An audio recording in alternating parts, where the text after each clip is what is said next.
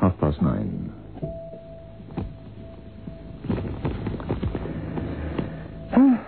Still, what can you expect? Always the same new house. Bound to be bills. Of course. Are they all bills? Yeah, afraid so. Oh, no. Here's a... Oh. What? I didn't know we knew anybody there. Where? Australia. Oh, I don't. Do you? Open it. I want to bite you. We'd been in the house 3 weeks when the letter came. July. It was drowsy weather. There's so much to do. A new house, curtains, and we worked very hard. We went to bed before dark every day, tired out. By the same post, I got a letter from Mary. Forgetting Australia for the moment, I was deep in her everlasting news when something made me look up. I looked down again and then back once more at Arthur's face. I wasn't sure then what I saw there. I only knew that whatever it wasn't good.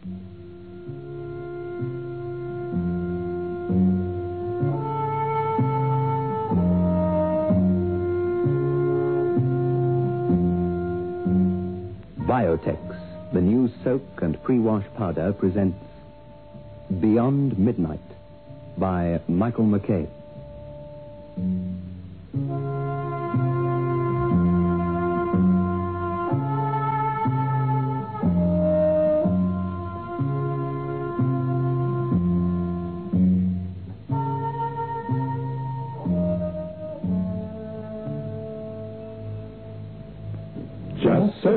Just soak in Biotex. Just soak in Biotex. Just soak in Biotex. If you have wondered how to get your washing really stain-free, understand this. Biotex removes the stains and dirt washing won't. Just soak in Biotex. Stains, grass stains, tiresome collar and cut stains, ingrained dirt, soil and grime. Out they all come, and you don't stir a finger. Just soak in Biotex. Biotex with natural enzymes is the pre-wash powder with the most enzymes to give you extra pre-wash power. Absolutely no rubbing, no color loss, no fabric wear. Use it for cotton, silks, woolen, synthetics. Use it to make new again. Soaking in Biotex removes the stains and dirt, but washing won't. Just soak in Biotex.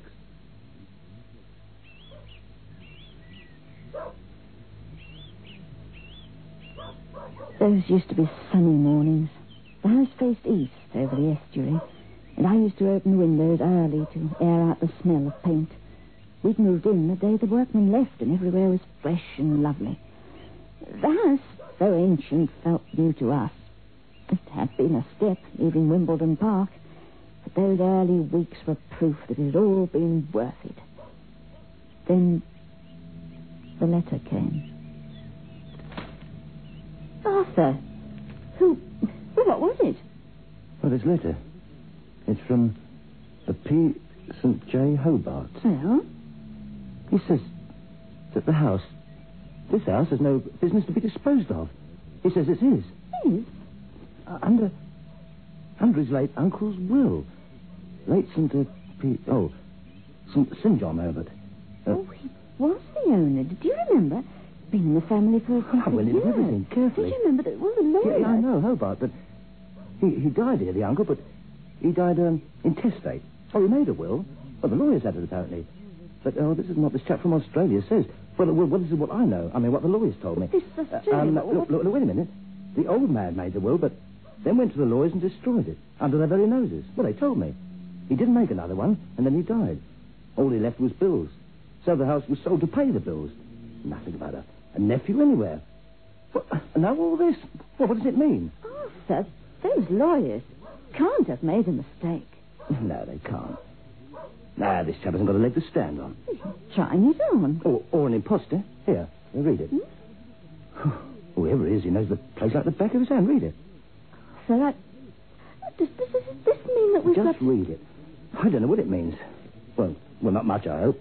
Cool, he's an insulting so-and-so, but, well, like I said, well, he mightn't be genuine. Pack of robbers. That's very charming for a start. Scene of his boyhood. He can't make up his mind whether to insult us so that we clear out or to make us feel bad, preying on our feelings. A scene of his boiled. Lived my miserable life with no hope only to return. It's my fate, my inheritance, and my passion. Mine. And no one shall cheat me of it. Well, it sounds sort of like a threat, doesn't it? No, Arthur, it's no use just dismissing it. I'm not dismissing it. Well, I mean, really, in fairness, his uncle ought to have told him. Well, maybe they fell out. Well, you never know. There's a lot goes on in those old families. I mean, all supposing this chap is genuine and... Well, anyway, I think you ought to send this on to the lawyers and that. I mean, we've only just moved in, Arthur. And we're not moving out either. It's our house. Bought fair and square and above board with cash. Well, I mean, let these lawyers you saw, who arranged everything, let them write to this PJ... What?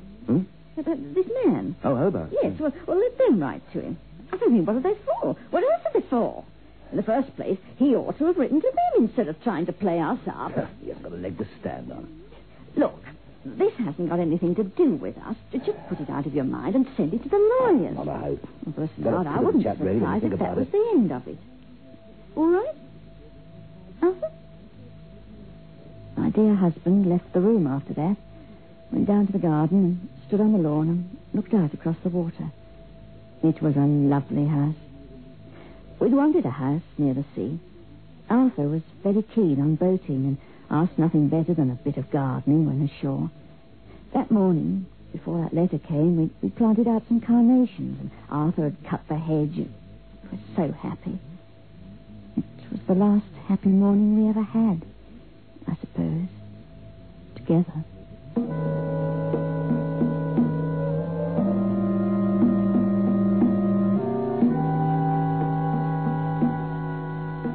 As soon as Arthur set eyes on the place, I knew we were going to live there. You came on it round a turn of the valley, suddenly.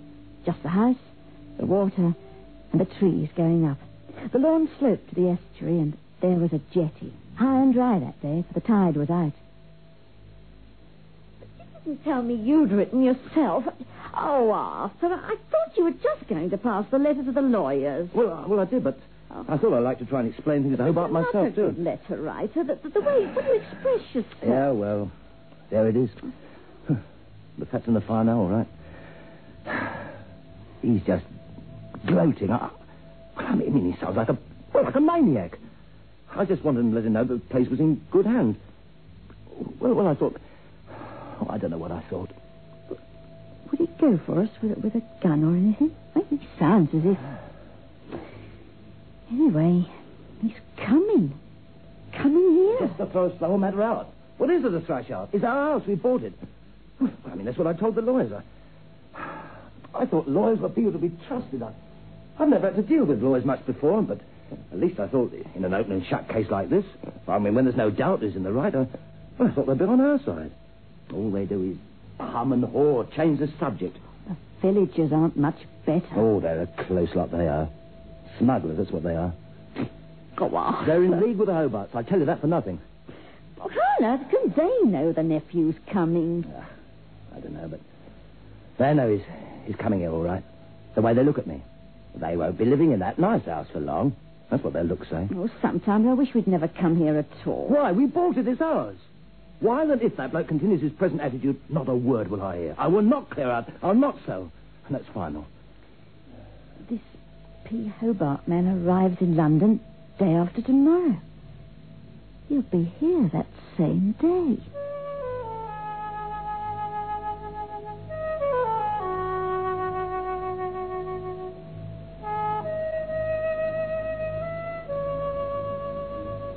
So there we were, left with this worry hanging over us. Arthur couldn't concentrate on the garden. Somehow I couldn't summon up any energy to get on with the things that needed doing around our home. Because we were frightened that in a very short time it would no longer be our home. And then, 2 mornings later, we ceased to worry. I'm just going down to the shops, dear. Do you need anything? Tobacco? Arthur, dear, is there anything wrong? Lizzie, look. What? Arthur, what's the matter? I don't believe it. What? Well, there's been a plane crash. En route. Home from Australia. Where they give the passenger list. Look. All lives lost. There. P. Sitchin, Hobart.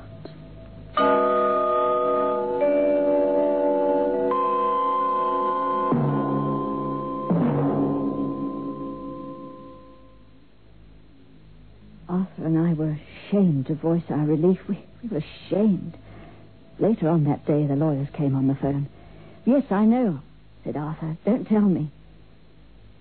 That evening, our floorboards started to be torn up. A clock was moved from in front of a sliding panel.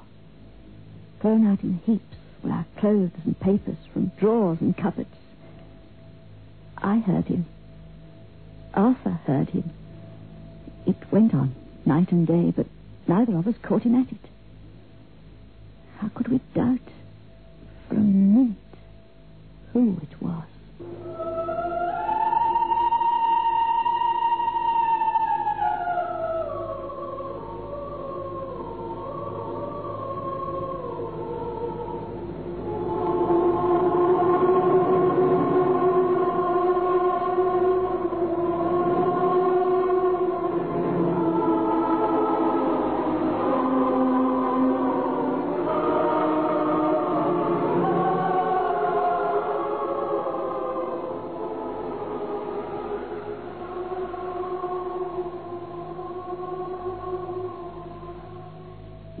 I feel like a new man.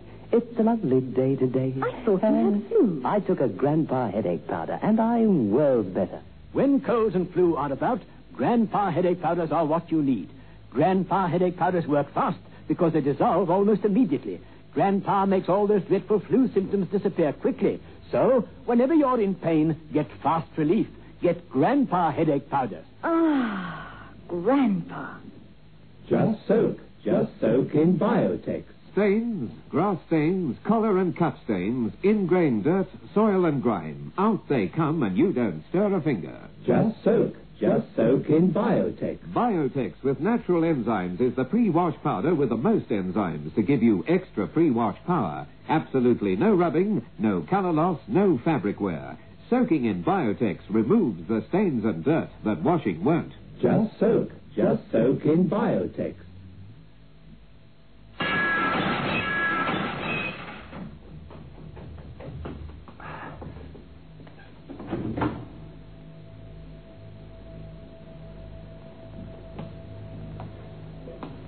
Please, dear.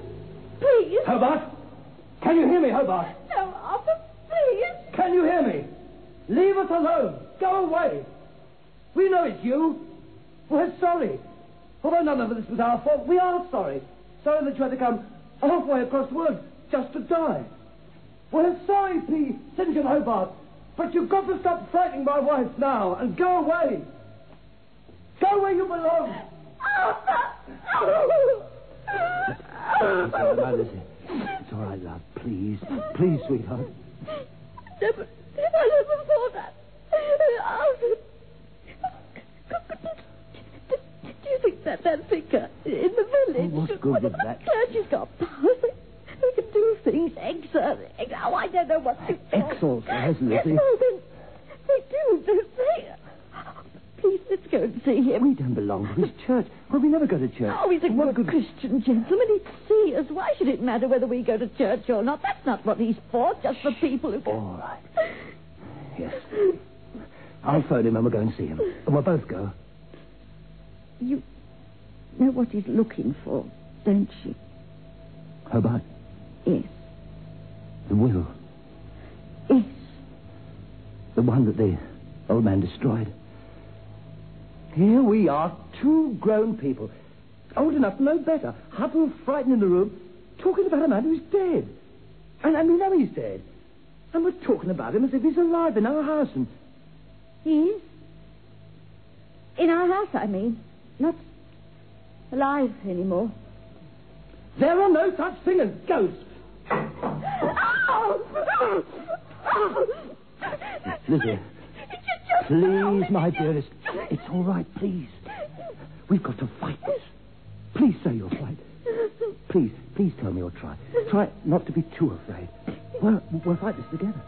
It's got to end somehow.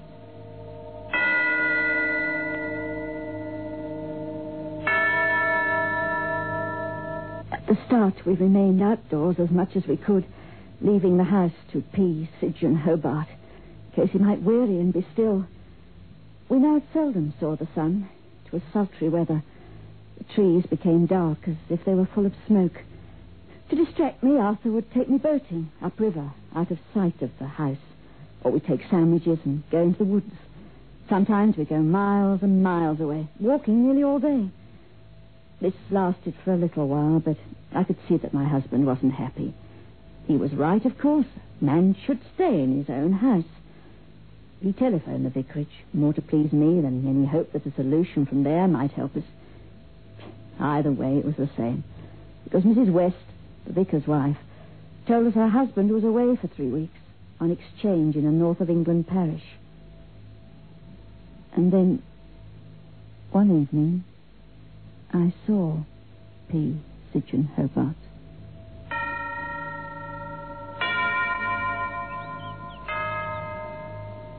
Oh, I feel as if we've walked for miles and miles. I feel as if we've walked to Land's End and back. Oh, it's lovely to go out for the day, but it's even nicer to reach home again and see your house down... Red sky at night. Shepherd's delight. What's of this? Arthur. What is going to... Look. In the doorway.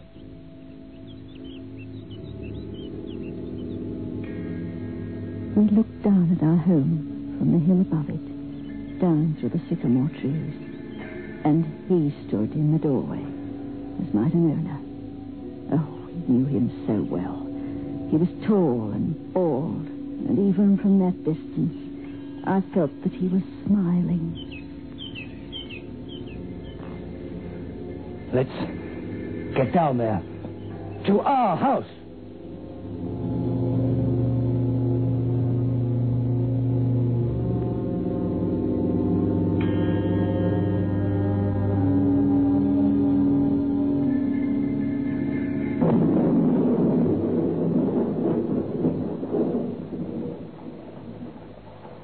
Came the evening when the men from Australia had a long look at us. It was raining and the windows were closed. There was a heavy sea mist from the estuary. Arthur was reading. I was trying to sew some chair covers, but somehow my heart wasn't in my task at all.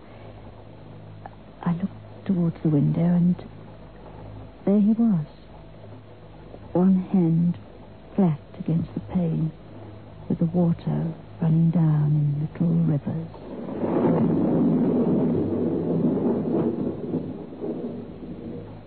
Through the glass, I saw his teeth and his eyeballs. I saw him laugh silently, terribly. Arthur, dear, let's close the curtains, shall we?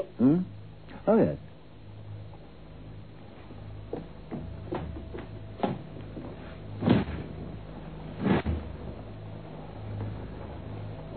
Somehow I pity him out there. Oh, Arthur, how much longer? How much? Oh, my dear, I won't go. I won't. What's good enough for him is good enough for me. Yeah, but why don't you... What? Why don't you go away just for a while? And for a change. And to Mary's side, Mary's and leave you. I know where my place is. He's stopped looking for the will, hasn't he? It seems as if he has. Seems concerned with us now. Could he do us some harm, do you think? Well, how could he? He's not of this world. Well, not flesh and blood. But how could he touch us? Perhaps he wants to come to terms. Terms? It's funny. I wouldn't mind having a bachelor in the house. I wouldn't mind at all. If he was alive.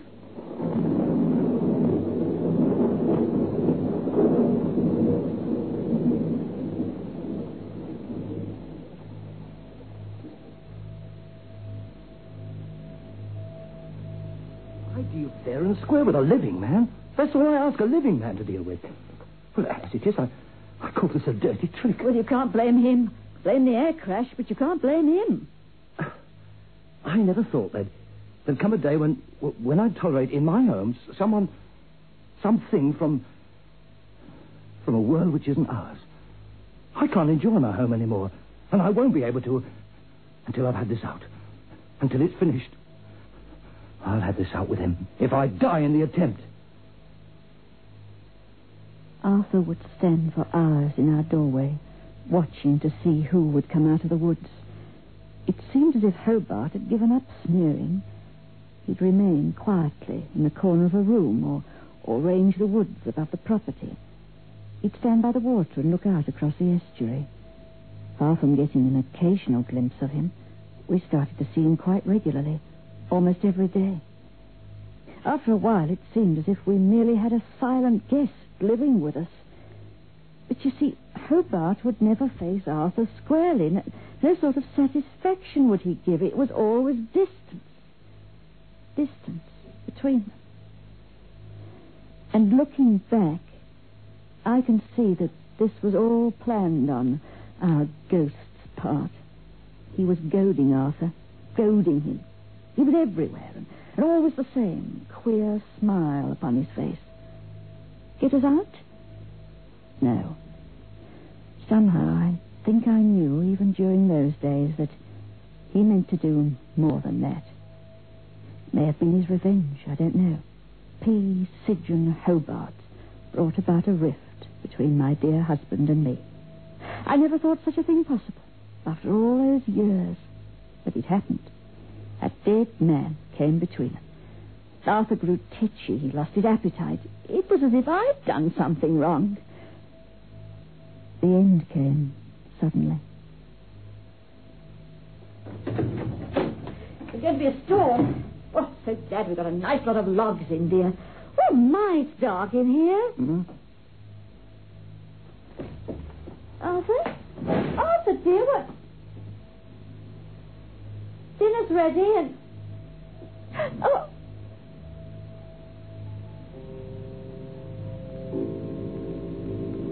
I looked up, and Hobart was standing between the dinner table and me.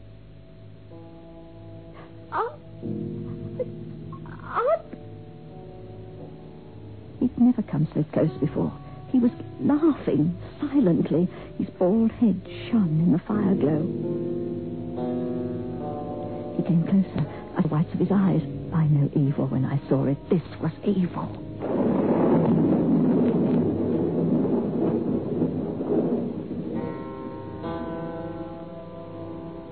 The wind came. The storm was beginning. Already I knew it would be raining in the estuary. It was full tide. Hobart, P. Sidgeon Hobart, came closer to me and closer still. Arthur! Arthur! Hobart laughed again, as silent as ever, and then backed away to the sofa. You needn't go. We've got business, Mr. St. John Hobart. And he spread his arms wide, Arthur did, barring the one way out of the room. And Hobart walked straight through Arthur and the door and disappeared. No, you shan't. You can't do this. Well, not just... Hobart! Hobart! Hobart! I ran to the window, and I watched the ghost stroll down across the lawn. Arthur ran after it. My poor dear tried to battle with it. He threw punches at it. He was fighting the air. Hobart went on and on, down towards the jetty. Full tide. The water was high and angry.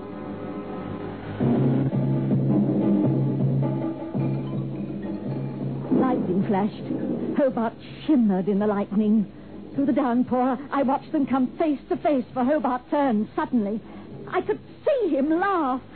What began to pass, I shall never know. I could not move, could not follow. Time for me stood still. I was watching a play, a film. I was in a dream. Anything except reality.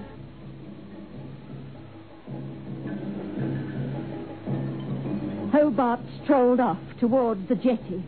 Arthur followed.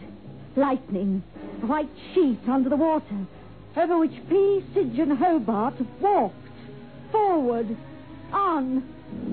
Arthur followed and fell where the jetty ended.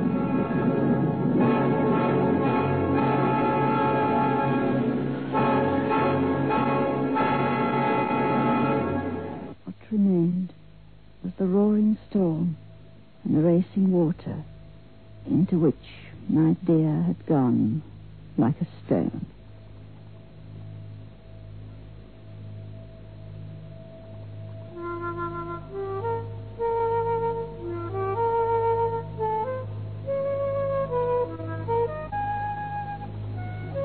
Not till the following day did they bring Arthur home. His poor face was strangely peaceful. You see, he was satisfied. He had had his say. He had had it out. I suppose I got through on the telephone to the village. I know I was not left alone long. Death finds you friends wherever you are. Somebody wired Mary, and she came. And it was with her that I went away, never to return. So, there is the place for whoever wants it. Once again for sale, for I need the money. Empty or not empty, I cannot say. Who is in possession? I do not ask.